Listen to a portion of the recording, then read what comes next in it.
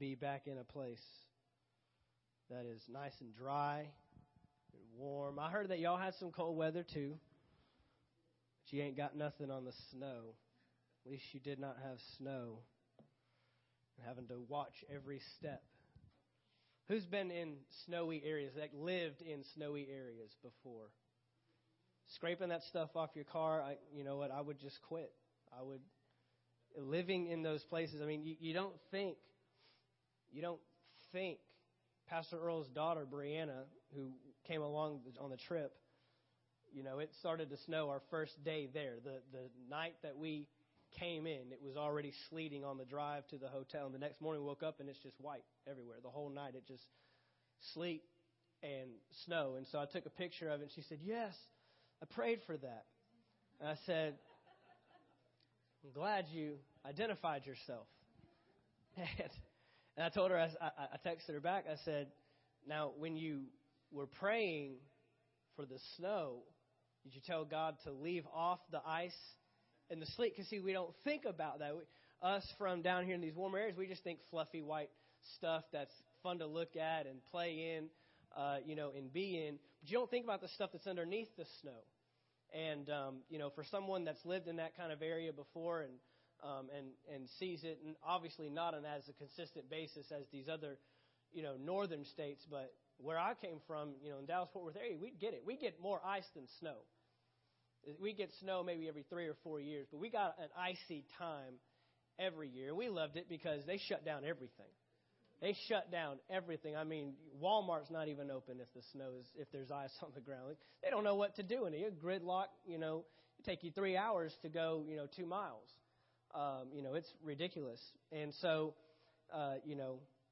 but we were there. We got our fill of the cold, but amen, we got filled on the Word and the Spirit. It was an amazing, refreshing time to be at Rhema once again, receiving and hearing. And I'm going to tell you right now, I haven't done a whole lot of it, in our first few years here, but you're going to begin hearing more about Rhema and about what we're doing as a result of being. I mean, we are a product of Rhema. And most of you in this room probably don't even know what I mean when I say Rhema Bible Training College. It was a training center when I was there. But you're going to learn because we are a product of that. We are fruit of that ministry. We are fruit of Kenneth E. Hagin and the mandate that God sent to him. And so us being a Rhema church, I'm officially licensed and ordained through Rhema myself, as well as Anchor Faith Church down in St. Augustine. But Anchor Faith Church in St. Augustine is a product of Rhema. And so even though some of you may have no idea what I mean when I say that, you will be learning very shortly about what Rhema is doing. There are over 200. When I was in school, I graduated 12 years ago, 2003, I graduated. There was, I want to say, less than 5 Rhema Bible training colleges around the world. We had the one in Tulsa, and since Brother Hagin passed away in 2003, we now have over 205. We have established about 200 Rhema Bible training colleges around the world. So not only is Tulsa producing ministers of the gospel, but now they're producing schools that are producing ministers of the gospel. It's the fruit of our fruit. And so it's exciting to see what has been produced. And they celebrated 40 years. This year was 40 years of the college. 1975 was the first graduating class. Here we are, 2015. And what God has done in just 40 short years, you have no idea what we're a part of. And we talk about that all the time, that we are a part of something bigger than us. We're a part of something down in St. Augustine, yes, but we are also connected to something that's being birthed out of Tulsa, Oklahoma. And so it was good to be back home in one sense, because that's where I cut my teeth spiritually. I mean, I was following Kenneth Hagin since I was about 6-7 years old, and to have the privilege of attending school there and be a product of everything that God is doing from that ministry is awesome. And you're a part of that. And so you need to be educated, need to learn what you are a part of. Amen. Turn with me to Mark chapter 16. Mark chapter 16. We're continuing in our series on the Holy Spirit. It's who He is, not what It's who. He is a person. He is a person. The Holy Spirit's not a weird feeling or presence or an atmosphere or an environment or a power. It just does weird things and makes you do weird things. He is a person. And so we've been discovering the third person of the Godhead. And it was kind of cool because I've been making this statement for a long time now. I've been making this statement for at least 3 years since I've been here. Making this statement that we know a lot about God. And we know a lot about Jesus. But both of them are in heaven. But here we are on the earth. And God has sent someone. Jesus prayed to his Father and said, send them someone in my place that will replace me, that will be a substitute for me, that can live with them and abide with them, fellowship with them forever. And that person is the Holy Spirit. So we know a lot about God. We know a lot about Jesus. Both of them are in heaven. And here we are on the earth, and we don't know very much about the one who's here on the earth with us, the Holy Spirit. And actually, Pastor Kenneth E. Hagin's son, Kenneth Hagin, Jr., he made that statement this week. He says, we in our churches, we talk all the time about God. We talk all the time about Jesus. But the Holy Spirit is the one that where we don't give a whole lot of attention to, yet he's the one we need to be giving the most attention to, if I can put it that way. And when I say the most, I'm not neglecting God and Jesus. They are one. They are Trinity. They are three in one. So when you're operating in the Holy Spirit and abiding with the Holy Spirit, in essence, you're abiding with God. It's God's Spirit. That is how God is manifesting himself to his people today. And so we've got to learn about who the person of the Holy Spirit is. And it is so vital. I mean, I've just received so much confirmation this past week that we have started this year out correctly. We've been ministering on the Holy Spirit since the first Sunday in January this year. This is now our 7th week in this lesson. We obviously had a couple weeks where, we had Pastor Darrow in for 1 week, and I don't remember what other week. So there have been some, but as long as I've been in the pulpit preaching on Sundays, this is what we've been talking about. And it's necessary. It's necessary because a church without the Holy Spirit is not a church. I'm just going to go ahead and tell you. You can't be. It's impossible. It's impossible to be the church of Jesus Christ and not be obtaining and operating in his Holy Spirit. You're not the church of Jesus Christ. And so, the one that we've been trying to neglect, the one that we've been trying to push out, the one we've been trying to squeeze out, is the very one that we need to be operating in and operating by if we're going to see the church be as powerful as we're called to be. And that's what we've been taking a look at the last couple of weeks, is the power of the Holy Spirit.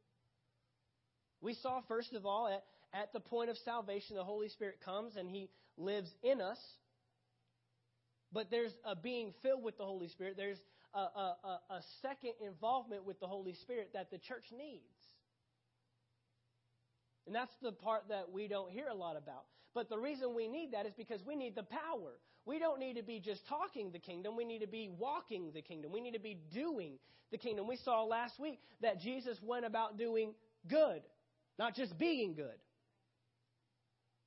Church is not just about being a good person.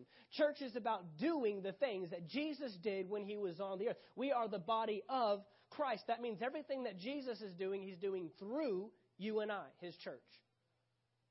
And I mean, if I'm not careful, I could just end up re-preaching every single message. We could be here all day long.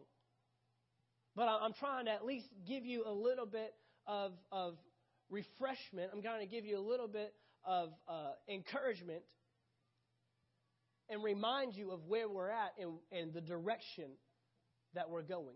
But we've got to be a church that reveals the power of God. And that's not something we have cared for so much. These days, the church has been something that wins the lost and gets people in heaven. Ultimately, that is what we have resorted the church to do. And although that is an entity of the church, see, the signs and the miracles are not the end, but they are the means to the end. They're not the end. They're not what we're looking for. In fact, people got in trouble in the Bible when they were just looking for signs and wonders and miracles. Jesus had a hard time with that. He had people coming to him just saying, show us a sign, show us a miracle. And the only reason they followed him is because they wanted to see something he did rather than do something he taught. And what does the Holy Spirit do? Leads, guides, teaches, reminds you of things that Jesus said, shows you things to come. He's a revealer of truth.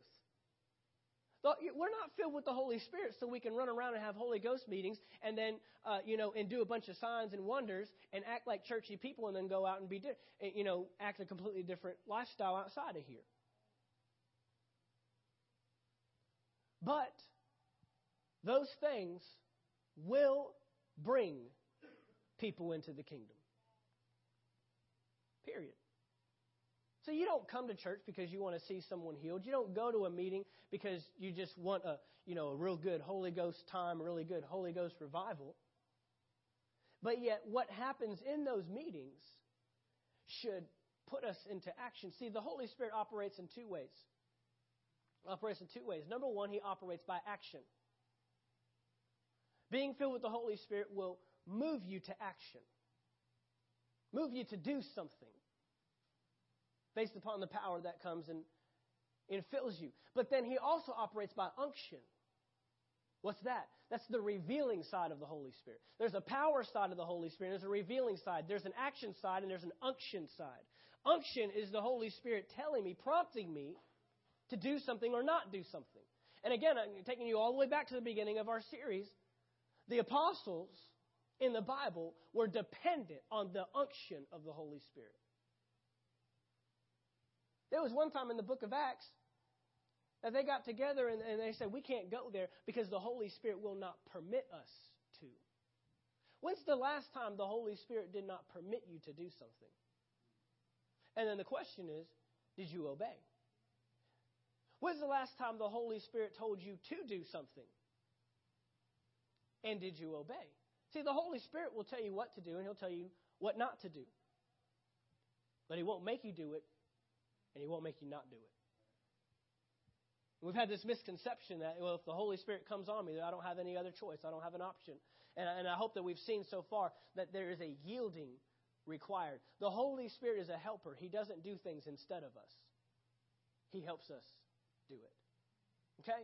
And so we have been looking at this. And today, we're going to get into the part that I think we as a church whole have the biggest issue with when it comes to the Holy Spirit, and that is the speaking in tongues. Being filled with the Holy Spirit with the evidence of speaking in tongues. And today I'm going to go line upon line. I'm going to show you that in the Word of God that there is a praying in another language, whether known or unknown, that is a result of being filled with the Holy Spirit. So let's start here in Mark chapter 16. Mark chapter 16 and verse 15. Jesus is speaking and he said to them, go into all the world and preach the gospel to every creature. Who is he writing this to? Who is he speaking this to? Obviously, at that point in time, he's speaking this to his disciples before he ascends into heaven. But the thing about the Bible is not just written to the people in that time frame. God arrests them, and now he's writing to all of us. And we all receive that. What do we call this? The Great Commission.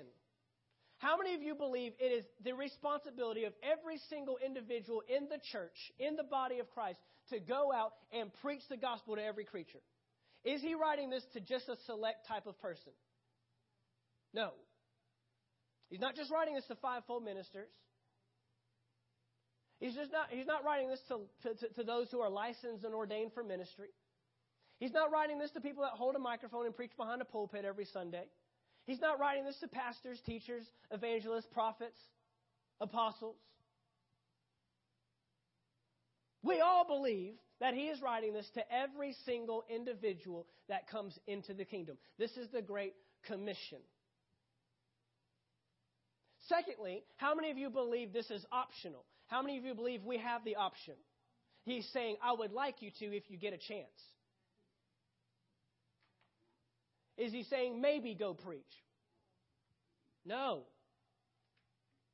So we know, number one, this is written to everybody. not just a select group. And number two, we know that this is not an option. This is our mandate. This is who we are and what we're supposed to do. Amen? In agreement there? Good. All right. If you're not, we'll talk about it later.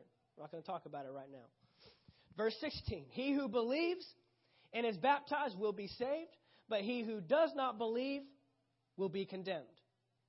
And these signs will follow those who what? Believe. Does it say that these signs will follow fivefold ministers? No. Does it say these signs will follow pastors? No. Does it say that this will follow specific people that are given a certain gift? No. It says it will follow believers. Can I see the hands of every believer in this room? If you are a believer, okay, very good. So these signs will follow those who believe. In my name, they will cast out demons. They will speak with new tongues. Now, here's a foundation I need to lay for you. Because I believe one of the reasons that we get so hung up on tongues and new tongues is because we don't value our words. We don't value our words. We don't value what we say. That's why we say things like, my back is killing me. Right? Come on, I say it too. I'm preaching to myself. Oh, you're killing me, man. This thing is driving me crazy.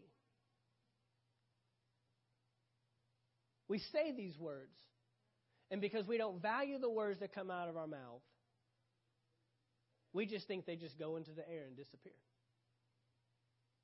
But if you know anything about God, and if you know anything about how He values His word, anything that is uttered carries power. Creative power. You can literally change your life by what you say. You can literally change your situation by what you say. And I know I'm getting a lot of looks in this room like, are you kidding me? I can change my financial situation just by talking about it? Yeah. Talking to it. Come on, we do this naturally. You go see a specialist in these things, and they're going to say, just be more positive. If you just talk positive, you're going to feel a little bit better about yourself. Just naturally speaking. I'm not even putting any spiritual emphasis on it right now. You just say different things. You'll begin to feel different. And then you'll find out I'll get a different result. Well, that's a spiritual thing. What did Jesus say to do about a mountain in your life? Did He say go chip it down? Did He say go get a hammer and start picking at it? Did He say go around it? Did He say find a way over it? No, He said speak to it. Talk. Say some words to it. Why? Because God values words. How did He create the world? In the beginning, He created light. In the beginning, He molded light. In the beginning, He formed light. No, it says in the beginning, He said, let there be light. And what happened? Was there light? Off of just His words? And then you go down 26 verses and you find out that He's made you and I in His same image and His same likeness. Likeness means function. That means if His words create things, your words create things. So we've got to understand our words. They will speak with new tongues. Why does He want you to speak with new tongues? Because your old way of talking isn't going to work in the new way of living. Your old way of talking and saying things isn't going to work in the kingdom of God. So it would just be regular then that if I'm going to switch kingdoms, I'm going to have to switch my talking. Go over to another country and good luck articulating and communicating in your own language to them. Without what? An interpreter.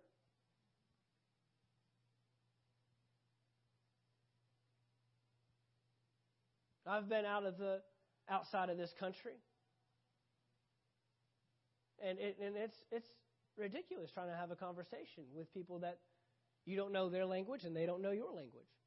You're trying to find common ground. You're trying to find, you're looking around, trying to find something to help you express what you're saying. But I've found it's just a lot easier if you just have an interpreter.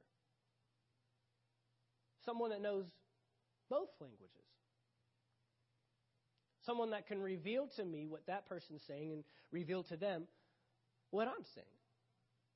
Why? Because it's a different country, which requires a different language. Well, when you go into the kingdom of God, you're not going to be able to talk the way you talk. You can't come into the kingdom of God and go to God and say, my life is just falling apart. I'll take it a step further. You can't go in the kingdom of God and go before God and say, God, if you're willing. That's not his talk. God doesn't talk that way. God's never talked that way. Why would you say if to a God that knows the past, present, and future? Why would you say if to a God that knows your future better than you know your own past? And you would say if? What do you mean if? He knows. He knows the future. Why would I use the word if? As if he doesn't know what's going on or what's going to happen. He knows the future like you and I know the past. You know what you did yesterday, but he knows what you're going to do tomorrow just as well as you know what you did yesterday. So we come into the kingdom. Well, we need a new tongue. We need a new way of talking. Remember, I told you before that the Holy Spirit operates with us the way that a governor, a Roman governor, would operate. They would take a Roman governor and put them over an area. Why? So that the people in that territory could learn the Roman ways. And that included everything. That included the Roman history, Roman tradition, Roman culture, and Roman talking.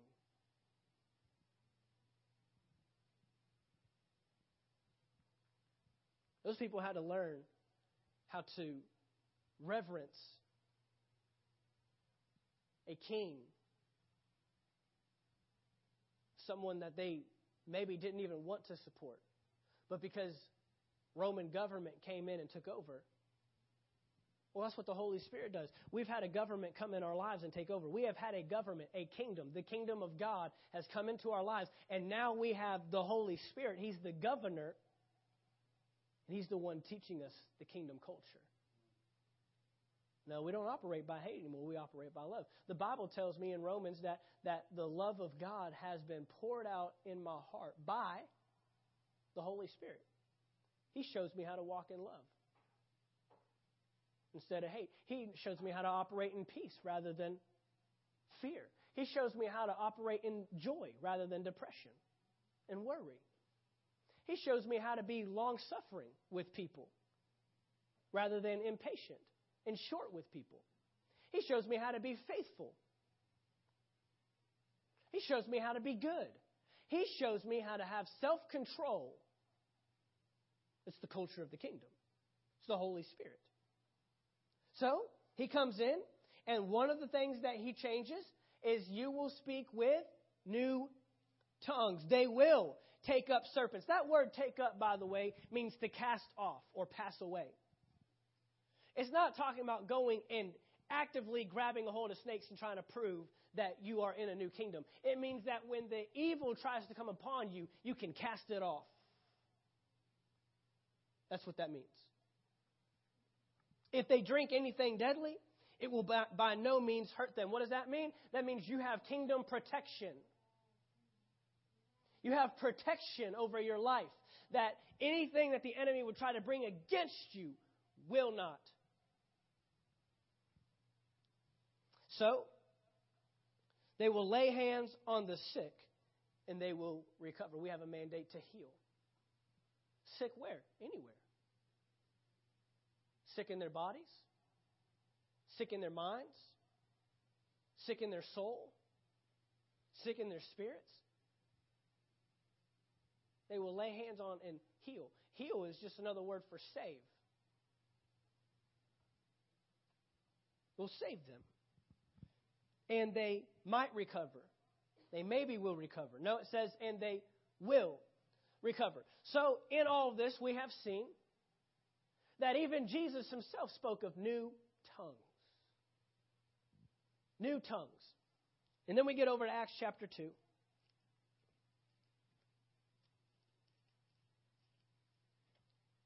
Acts chapter 2.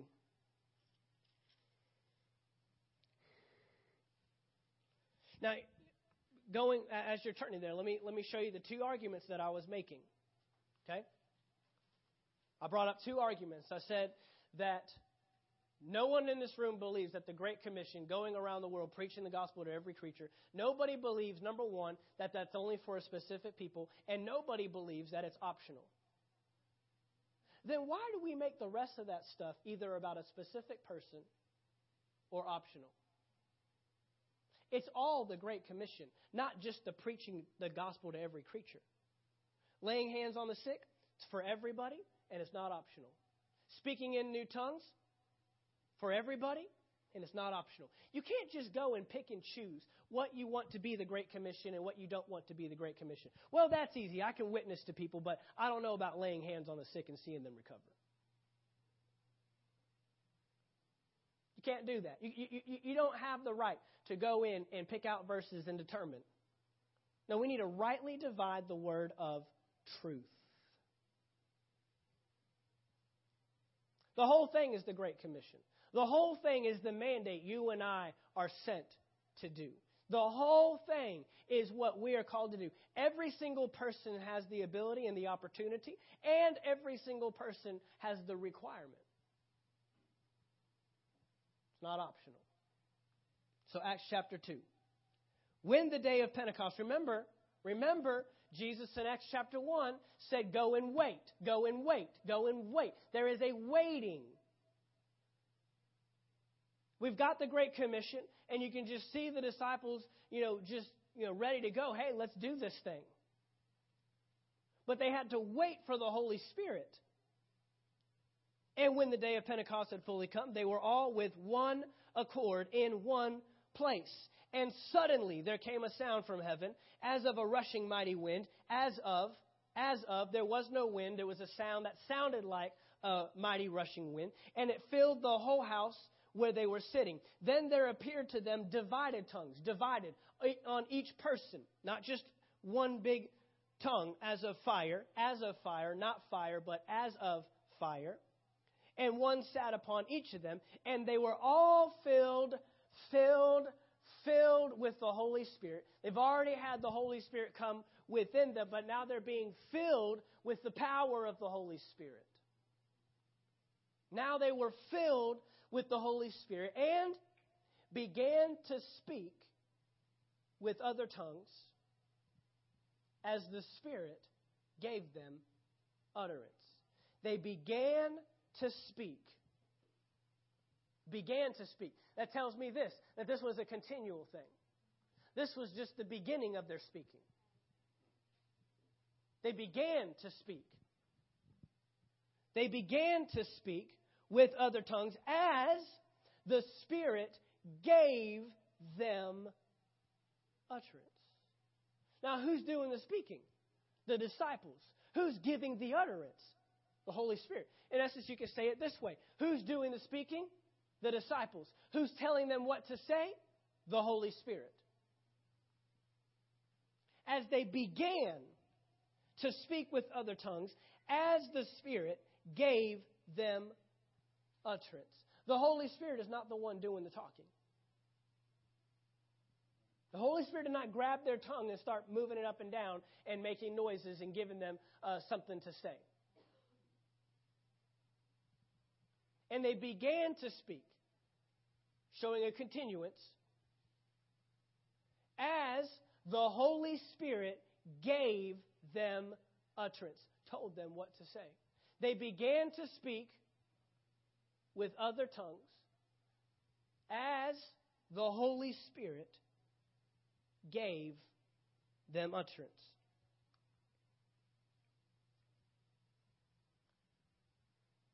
The tongues that they're speaking in is an unknown tongue. What does that mean? It is not known to the one speaking. They began speaking in a language that they did not even know. In fact, if we continue reading here, it tells us that there were people on the street that began hearing them pray, hearing them speak in tongues in a language that they knew. But remember, these are uneducated fishermen. These aren't people that went to school, and knew multiple languages. They're uneducated. So, we see here that the Holy Spirit gave them utterance. But as we've stated before, it required a yielding by the individual. Giving yourself to the Holy Spirit. Go on to 1 Corinthians chapter 14. These are, not 1 Corinthians, Acts chapter 10. Acts chapter 10. Acts chapter 10. Come on, you need to stay with me this morning. I don't care if you're tired. You need to stay with me. This is important. This is serious stuff. We are in the last days. We're about to get into some last day stuff because that's what we just heard about all week long. And it's churches that don't understand the times that are going to miss the boat. It's churches that don't understand the seasons and the signs. Watch the news. Do we not believe that we are in the last days? And the church is not meant to sit on the couch, watch the news, and just pray for God to come and deliver them out of it. In fact, Jesus prayed himself, I'm not praying that you take them out of the world. I'm praying that you keep them from the evil one. And it's a spirit-filled church. A spirit-filled church that is going to thwart every attack of the enemy. It's a spirit-filled church that is going to change what we're seeing in the world today. I don't mean it's going to get better because we're absolutely promised it's going to get worse.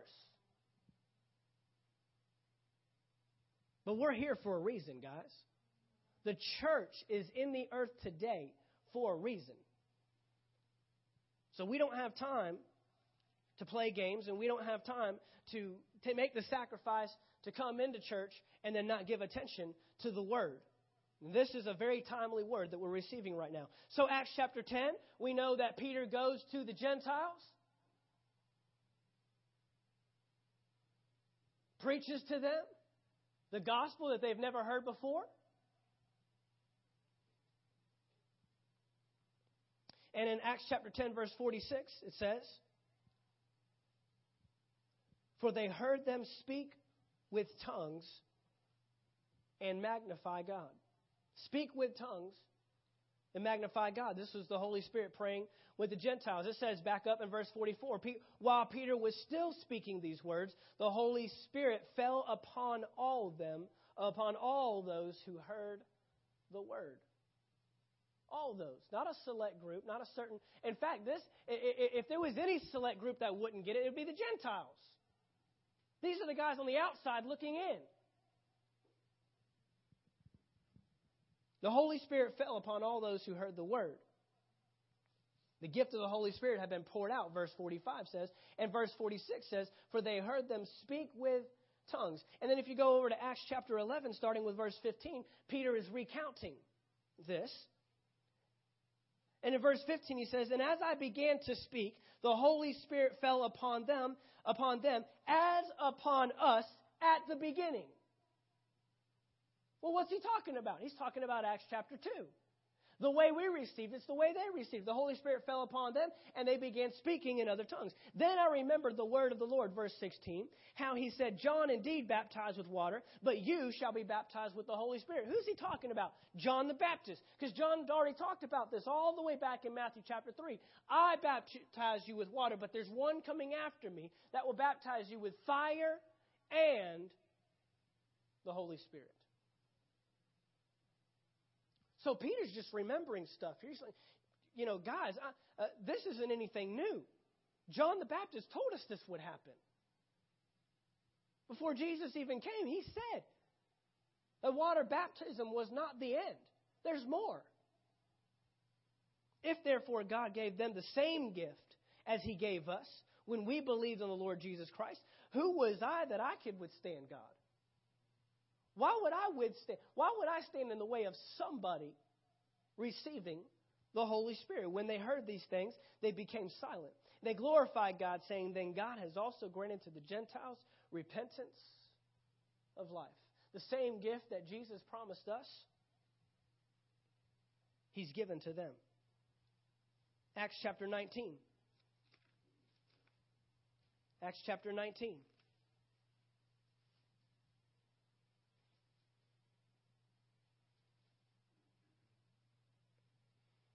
Now, Paul was at Ephesus, and he shows up in verse 2. He said to them, did you receive the Holy Spirit when you believed? And they said to him, we have not so much as heard whether there is a Holy Spirit, since they believed. So Paul is talking about a separate instance from salvation. He's talking about since you believe, since you came into the kingdom, since you received salvation, since you confessed Jesus as your Lord, have you received the Holy Spirit? A second occurrence. And they said, well, we haven't even heard about a Holy Spirit. And he goes on down to verse 6. And when Paul had laid hands on them, the Holy Spirit came upon them, and they spoke with tongues and prophesied. They spoke with tongues and prophesied. Now, again, we're going to take steps with this. I'm not going to talk to you today about the role of tongues and interpretation of tongues in our church. I'm going to talk to you today about the power of speaking in tongues on the personal level for personal edification.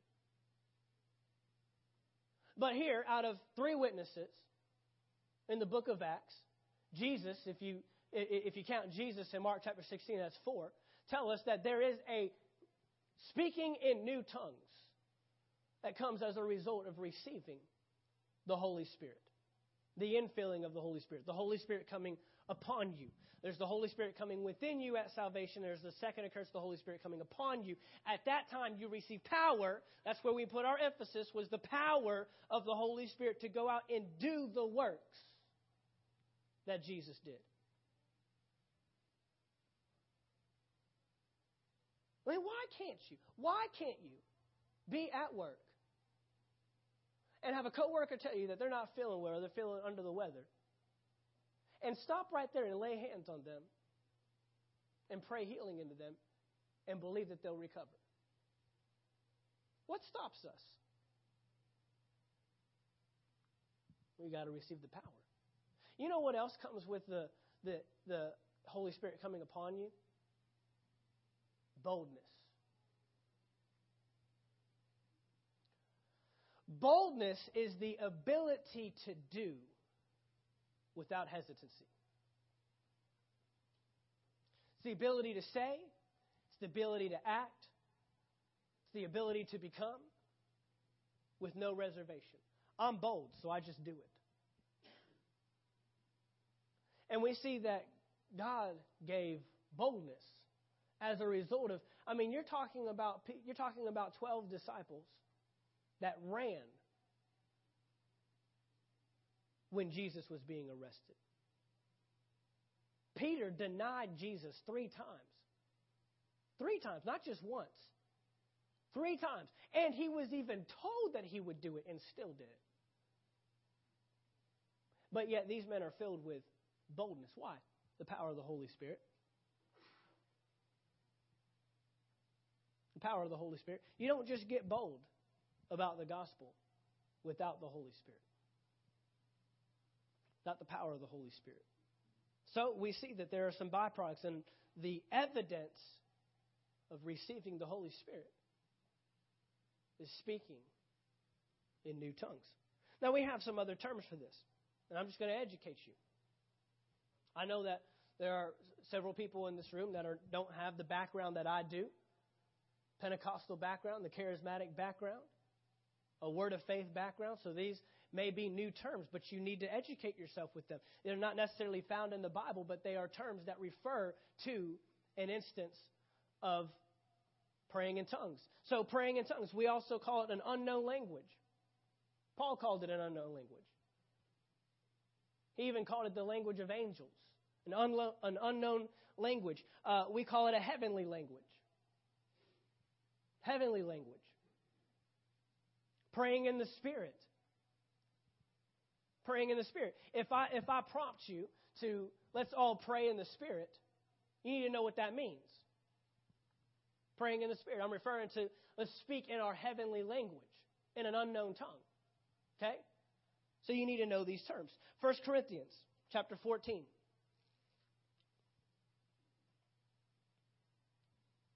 1 Corinthians chapter 14. We are a Spirit-filled church. And I don't apologize for that. I never have. Never have. I don't even apologize for the incorrect things. Here's the thing that I've just decided.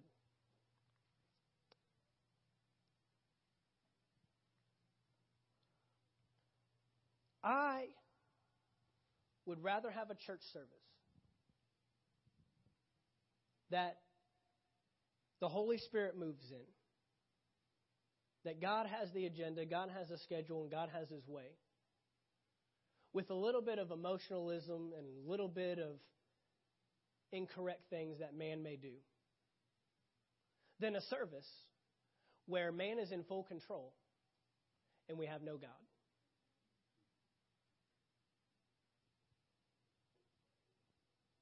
Did you get that? As your pastor, guarding the flock, guarding the sheep, doing my job as a shepherd of this church. I'm not going to throw the baby out with the bathwater. I'm not going to throw out the Holy Spirit because maybe one or two people do it wrong. And you're not talking to someone that hasn't been there. Because I've been there. I've been in those services where you look around and you see some silly stuff go on. God used man doing silly stuff for 7,000 years. Why would He stop now?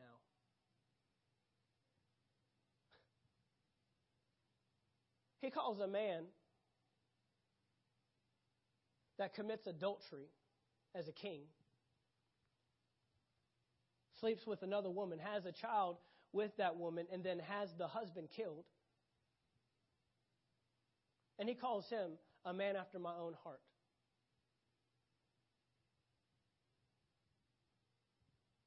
You look at Samson,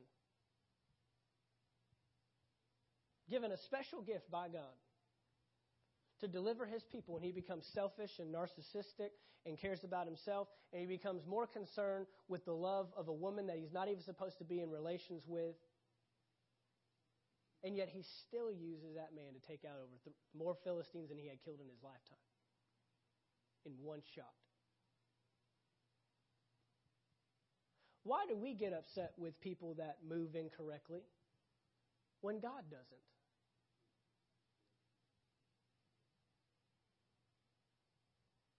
And guys, I'm not promising that we'll ever have somebody do something incorrectly. As we begin to move in the Spirit, as we begin to see things. I've been in services where someone started to give a tongue or an interpretation, and it's had to be stopped because it just wasn't the moment. Well, that's embarrassing. I would never go, but I'll never go back to that church. Why not? Because you don't care to have a pastor that cares about the flock enough to get it right. I've been in services where someone's given a tongue and you just know, no. Either that tongue was for them personally, it wasn't for the whole church, or it didn't fall in line with what the word said. It wasn't edifying. And the pastors had to get up and correct it. Am I looking at anybody in this room that's never had to be corrected in any area of your life? Did you never fall down when you were learning how to walk? Did you never pick up food with your hands instead of using a fork and a spoon? Did you never take a bowl of spaghetti and dump it on your head? Am I talking to people that knew how to do it right as soon as you came into the kingdom? I don't think so. But I would rather have a service where the Holy Spirit is allowed to move and have his way. And maybe we have some issues, because those things can be corrected. But to just shut it all down and say that's uncomfortable for people and nobody likes that, nobody wants to be embarrassed, and then people can come in that don't know what's going on and just think we're crazy. Yeah, I know, it's in the Bible. We'll talk about it. 1 Corinthians 14:22. We'll talk about it. Well, what happened? What do you do if all this stuff is going on and people come in that don't know what's going on? They're going to call you crazy. They're going to say you're insane, is what the Bible says. Well, they call the disciples and apostles crazy. They call Jesus crazy. You got a problem being called crazy? Do you want to look normal to the world? Is that what we want to do? We want to bring in so much of the world into our church that we don't see a dividing line anymore? We don't see the difference between church and the world. We're just entertaining people. We're just making you feel good with our messages. We're not giving you a word that changes your life. We're not helping people grow, because we don't want the world to feel uncomfortable. Now, I know for the most part I'm looking at a room full of believers. But if there was anybody in here that didn't know Jesus, just preaching Jesus can be uncomfortable. It will be uncomfortable. You know.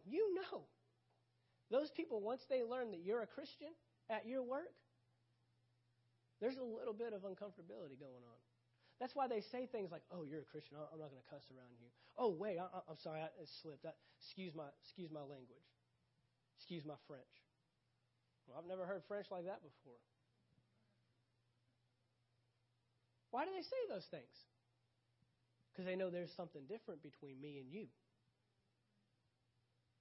Come on, if we're just going to throw things out that the Bible says are true and are so, and justify it as, well, we're reaching the lost. See, these people didn't have an issue, because when they came to church, they were believers, because they were winning the lost out there. They weren't saying, "Hey, you need to come to church with me and Pastor Paul can win you to the Lord." No, they would do it out there. Philip would get in a chariot with the guy reading the Bible. And he didn't say, "Well, man, you need to come to church with me this weekend. I believe you'll get saved. You need to go down the front. I'll go down the front with you." No, he explained the scripture to him. Philip explained the scripture to him. Got him saved, got him baptized right there on the spot. He didn't even have to go find somebody.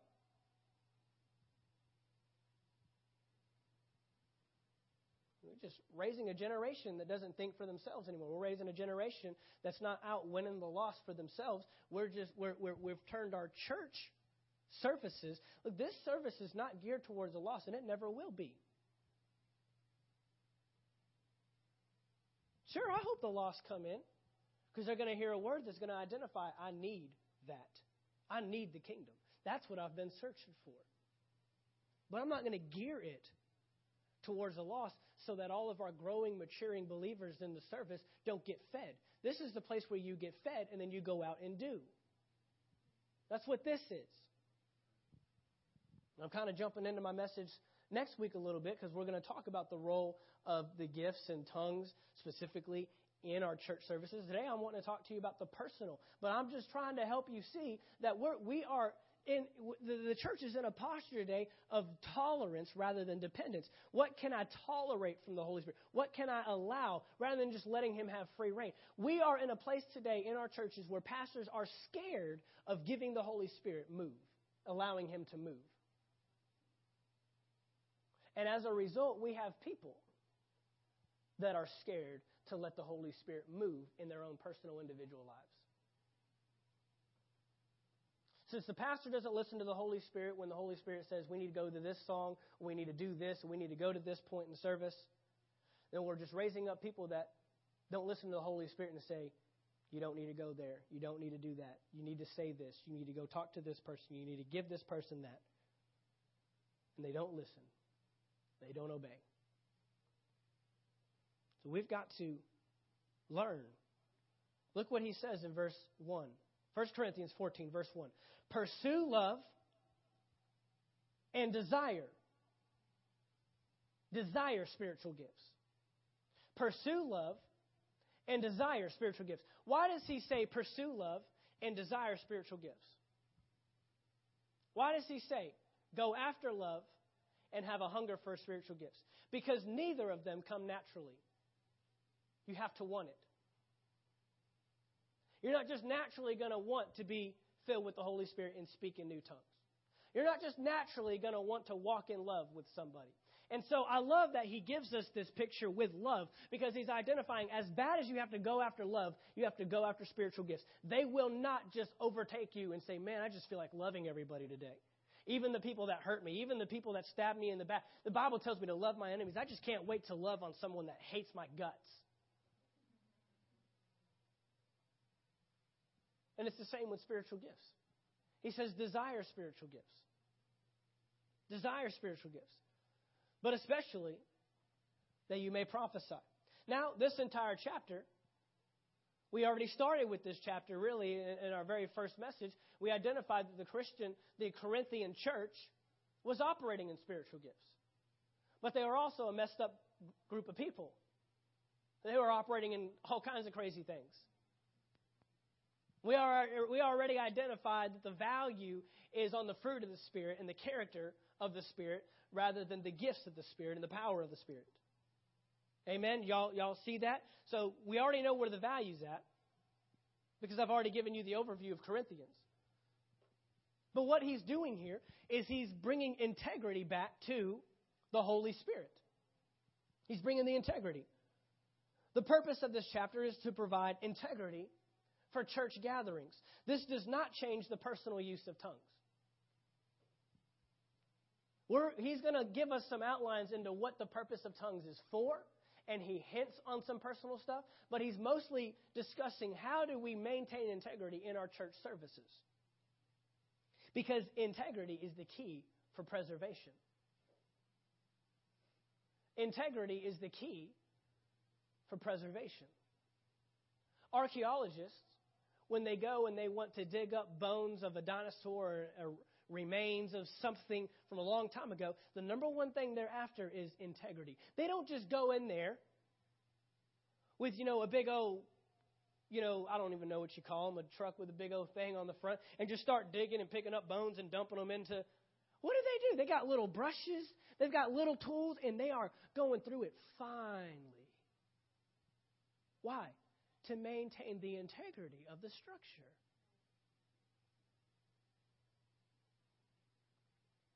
We don't go bulldozing our way into the Holy Spirit. We are going line upon line.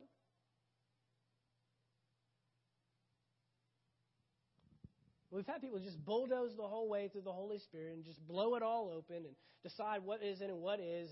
And we're going to go line upon line. And so that's what he's doing here. Why? Because we want to preserve it. We want to preserve it. And so we see here that neither love nor the gifts of the Spirit come naturally. They have to have a hunger for you. You have to go after them. You have to pursue them. You have to desire them. And we need to be a church that desires spiritual gifts in operation in our church. Okay? There's been times where for me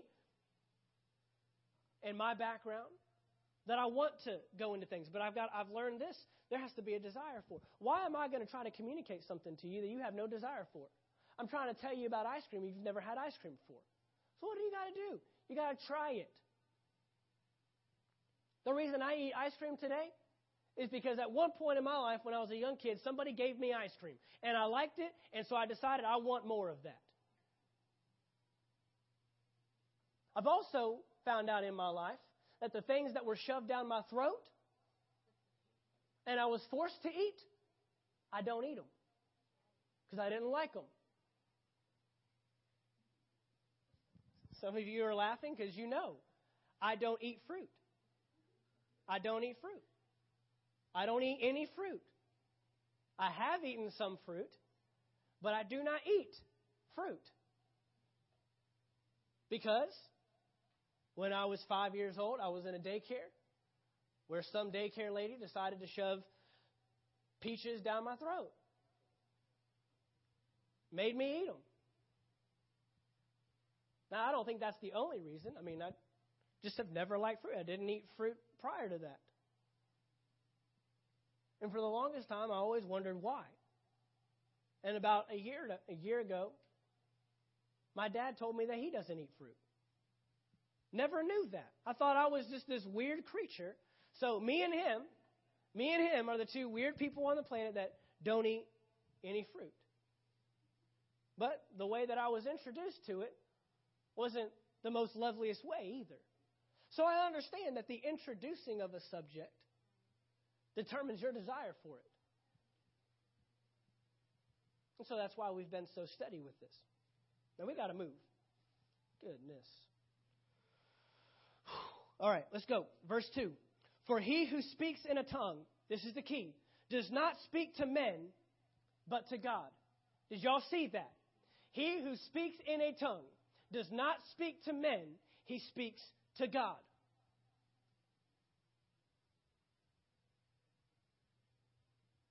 I had a guy one time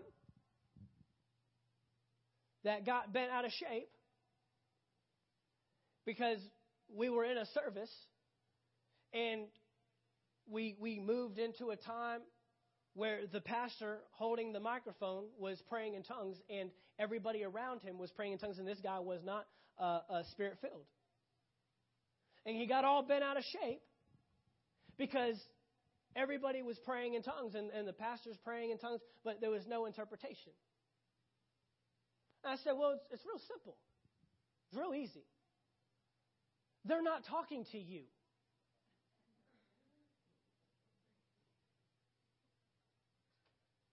Why do you need to know? They're not having a conversation with you. Verse 2 clearly tells me, when I speak in a tongue, I'm not speaking to man, I'm speaking unto God. Well, I could hear it. I go places and hear all kinds of conversations, and I'm not concerned with what they're saying. On top of that, I've been outside of the country. I've been to Nicaragua twice, and there's one interpreter and 40 Spanish guys. And they're all standing around having conversations, and I'm not walking around going, oh, man, dude, what's going on, man? I mean, there's all these people talking in unknown. I mean, I don't know what they're saying. They could be talking about me. They could be trying to give me a word. I mean, these three guys over here having a conversation, they're laughing. What are they talking? They're laughing. What are they saying? No. Come on, guys. We got to use some common sense. God has given us a brain. They're not talking to me. Now, if one of those Spanish guys comes up to me and starts going, hey, what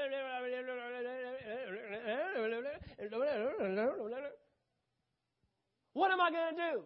Hold on a minute. Interpreter, come here. Now go.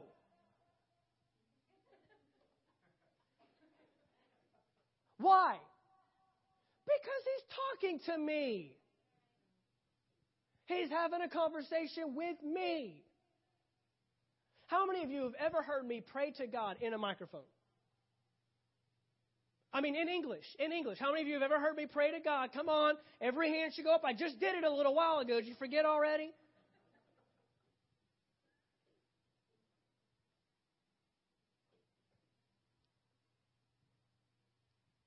No problem. I'm not talking to you. I'm talking to God. So if I switched over and went into tongues, still holding a microphone, but you're hearing me pray to God, it's my personal edification, it's not for you. Now, if everything got quiet and everything stopped and I was doing it in a way that was directed towards you, well, then what do you need? An interpreter. Because you just told me something, but I don't understand what you're saying. Come on. So he who speaks in a tongue does not speak to men. They're not talking to you, but he speaks to God. For no one understands him. Nowhere in the Bible do we say, well, you should know. You should understand what I'm saying. It's tongues. You're spirit-filled. I'm spirit-filled. You should know what's going on. Come on. Are you in tune with the Holy Spirit? No, nowhere do we have this assumption. However, in the Spirit, he speaks mysteries. Why is it a mystery? Because you don't know it. You don't understand it. Verse 3. But he who prophesies speaks edification and exhortation and comfort to men. So now we've just received a guideline. Who loves guidelines? Come on, guidelines are good. Guidelines keep balance. Guidelines keep you in the right direction. Guidelines state a purpose. And we just received a guideline for a prophecy. It should edify, that means encourage, exhortation, build up, and comfort. Well, man, I was torn down, I was discouraged,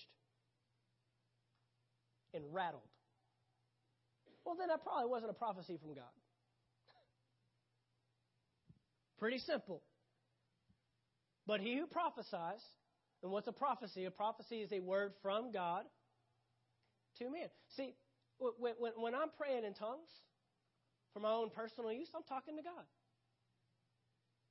But see, tongues can be used in the other direction. Can be used from God through me as a vessel to you. And then you can receive the prophecy. The prophecies are from God to man.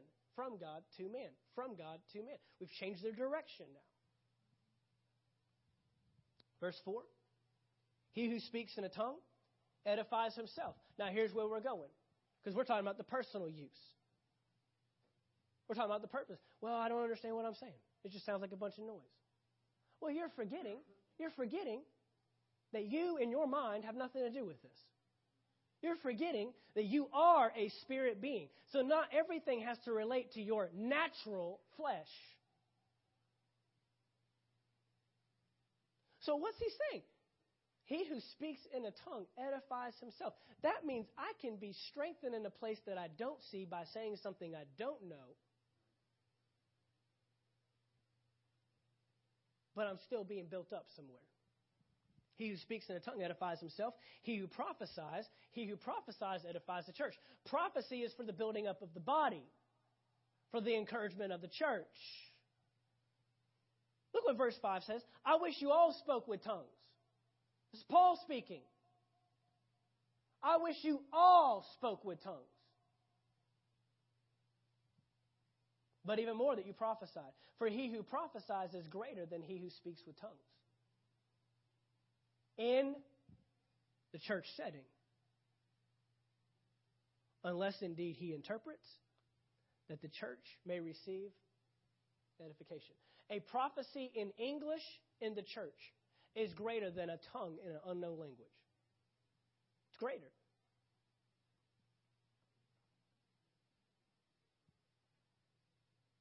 But it doesn't dissolve the purpose of praying in tongues. Verse 6, but now, brethren, if I come to you speaking with tongues, what shall I profit you unless I speak to you by revelation, knowledge, prophesying, or teaching? So and he says, now if I direct my tongues towards you, what does it build you up? What does it do for you? Well, we're gonna skip around on this a little bit.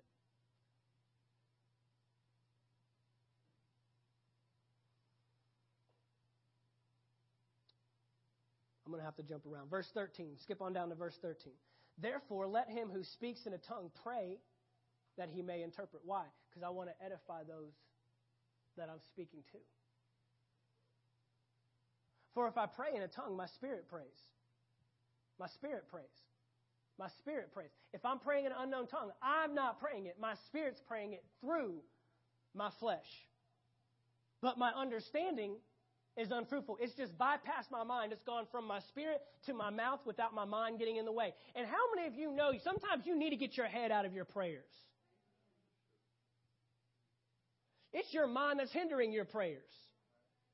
So you need a time where you just let the Holy Spirit pray through you. Let your spirit pray through your mouth. And your mind doesn't have any idea. So your mind can't get in the way and say, whoa, God can't do that. Can he do that? If he will. Can he, will it? I mean, is he going to call me? Is he going to send me? Is he going to do this? You're the one that gets in the way of most of your prayers anyway. So why wouldn't you want to pray in a way where your mind is just out of the way? But my understanding is unfruitful. What is the conclusion then? I will pray with the Spirit. Now I'll also pray with the understanding. I will sing with the Spirit. And I will also sing with the understanding. What's the answer? Do both. Don't throw one out over the other. Do them both. Pray in the Spirit and pray in English. Sing in the Spirit and sing in English. Why do we have such a hard time staying in the middle of the road? We have such a hard time finding balance in these things. Paul doesn't say do one over the other. He says do both. Pray in the Spirit and pray with understanding. Pray in a known language and pray in an unknown language. Down in verse 18, he says, I thank my God I speak with tongues more than you all. I thank God that I pray in tongues.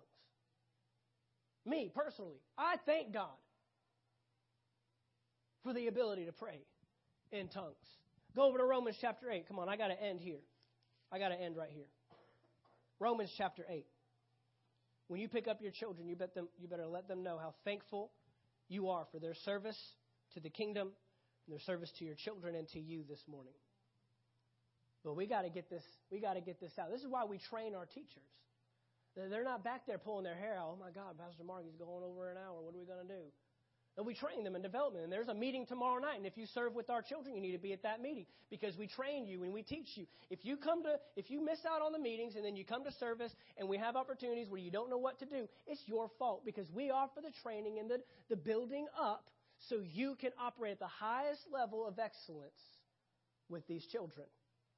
Amen. Romans chapter 8, verse 26. Likewise, the Spirit also helps in our weaknesses. Our weaknesses. What is my weakness? He says in the next statement, for we do not know. You are always the weakest when you don't know something. Ask any military person. There's strength that comes with knowledge. There's strength that comes when I know something. Clarity and understanding brings strength. But the Spirit helps in our weaknesses. For we do not know what we should pray for as we ought. Anybody in this room ever not known what to pray for? Me and 3 people. Okay. No, we've all been in a time where we've needed to pray, but we just don't know what to pray for, what to be praying about. Well, guess what? Jesus said, I am going to the Father. And it's to your advantage because I'm going to send to you the helper. Now, if you're moving, and you say, hey, man, I need your help moving. I need your help. I got to load this truck up with all my furniture. Can you come help me? And then they show up. Do you leave and go do whatever you want to do and say, all right, guys, thanks so much. Appreciate it. You do it. You got this. Awesome. Believe in you. Got till 3. I hope not. If you ask me and then you leave, I'm leaving. Where are we going? No, He helps us. That means He needs you. The Holy Spirit isn't praying instead of you. He's praying through you.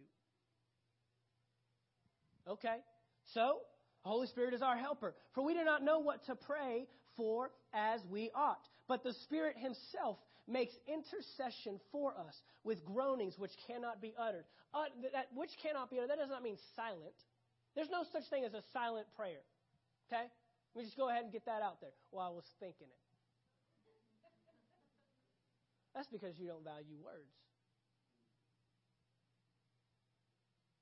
And let me just throw it out as well. There's no silent prayer requests. If I don't know what I'm praying for, I cannot pray for you. I cannot attach my faith to your prayer if I don't know what we're praying for. Well, I just got a silent prayer. We used to do that all the time as kids. We used to do... growing up, we'd get in a circle and just say, okay, what do you got to pray? Well, I got a silent prayer request. And it was harmless until I learned about faith and how I can't attach faith to nothing. I mean, I can pray for you generally, but I can't attach faith to your particular thing. Okay, that's separate. It's for free. You don't, no charge. Now, He who searches the hearts knows what the mind of the Spirit is because He makes intercession for the saints, watch this, according to the will of God. If you want to pray the perfect prayer every time, pray in the Spirit. Pray in the Spirit. Remember, praying in the Spirit means praying in tongues, an unknown language. Pray in the Spirit. Pray in the Spirit. Praying in the Spirit ought to be a daily, regular occurrence. I got to show you one more verse. Come on. Guys, go ahead. Jude chapter 1. Jude chapter 1. There's only one chapter, so it's just Jude. But for your benefit, Jude chapter 1, verse 20. Jude chapter 1, verse 20. But you, beloved, building yourselves up on your most holy faith, praying in the Holy Spirit. Praying in the Holy Spirit. Praying in the Holy Spirit. Praying in the Holy Spirit.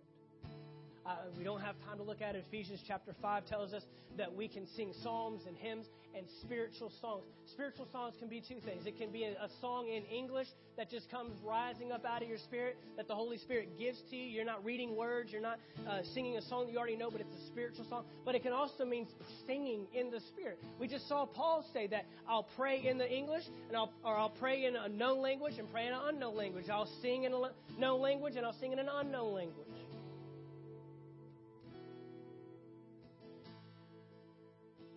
Praying in the Spirit builds you up. You ever feel down? You ever feel discouraged? You ever feel like you don't know what to do or what can be done about something? You pray in the Spirit. You pray in the Holy Spirit. Another instance over here in Acts chapter 4.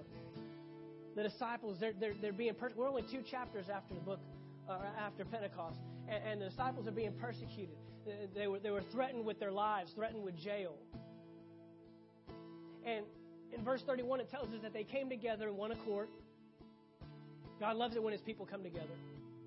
They came together, and they began to glorify God and praise God. And it says this in verse 31.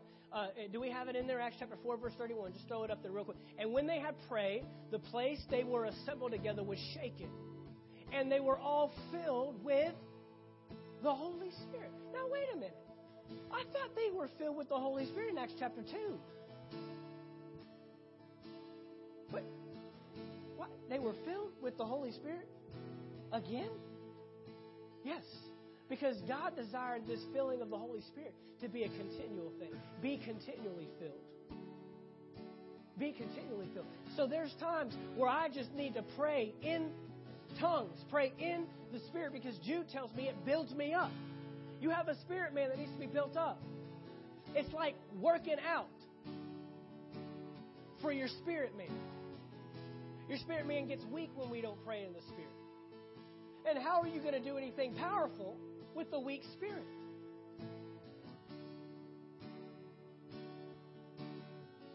So we have to be built up on the inside.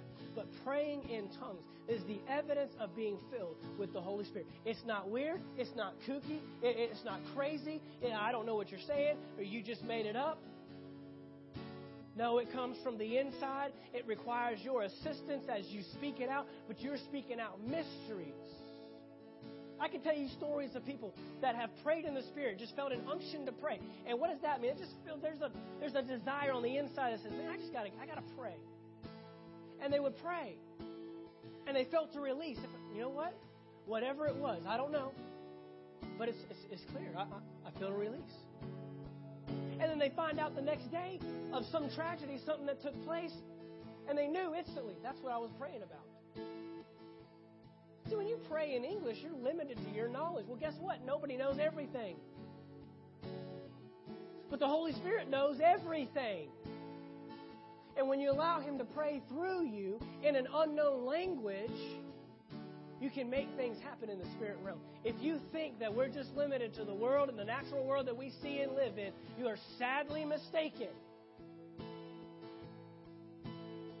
I know stories of people in 9/11 that were prompted by the Holy Spirit saying, we're not going to work today. Oh, it's just a coincidence. No, it's the Holy Spirit. The Holy Spirit is guiding, leading, teaching. And through praying in tongues, praying in an unknown language, we can pray out mysteries. we can pray out the perfect will of God. You don't know the will of God for your life? Pray in tongues. Because you'll pray, the Bible tells us, according to the will of God. Hallelujah. Hallelujah. Father, we thank you this morning. We thank you this morning for your Holy Spirit. We thank you for your Holy Spirit, and we thank you that you have given us a way to personally build ourselves up within ourselves, praying in the Spirit, praying in an unknown tongue. Father, I thank you that we allow your Holy Spirit to operate as He needs to, as He wants to. That we don't hinder a move of the Spirit. We don't hinder an operation of the Holy Spirit in our lives. Father, for those of us that this is new information, for those of us that have never heard this, Father, I pray that you illuminate the Scriptures to us.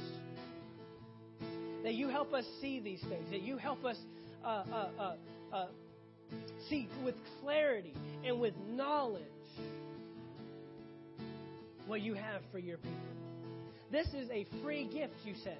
This is the promise of the Father that you said would be sent to us. But Father, we accept it, we acknowledge it, and we live by it. We thank you for your Holy Spirit and His move and operation in our lives. In Jesus' name, amen.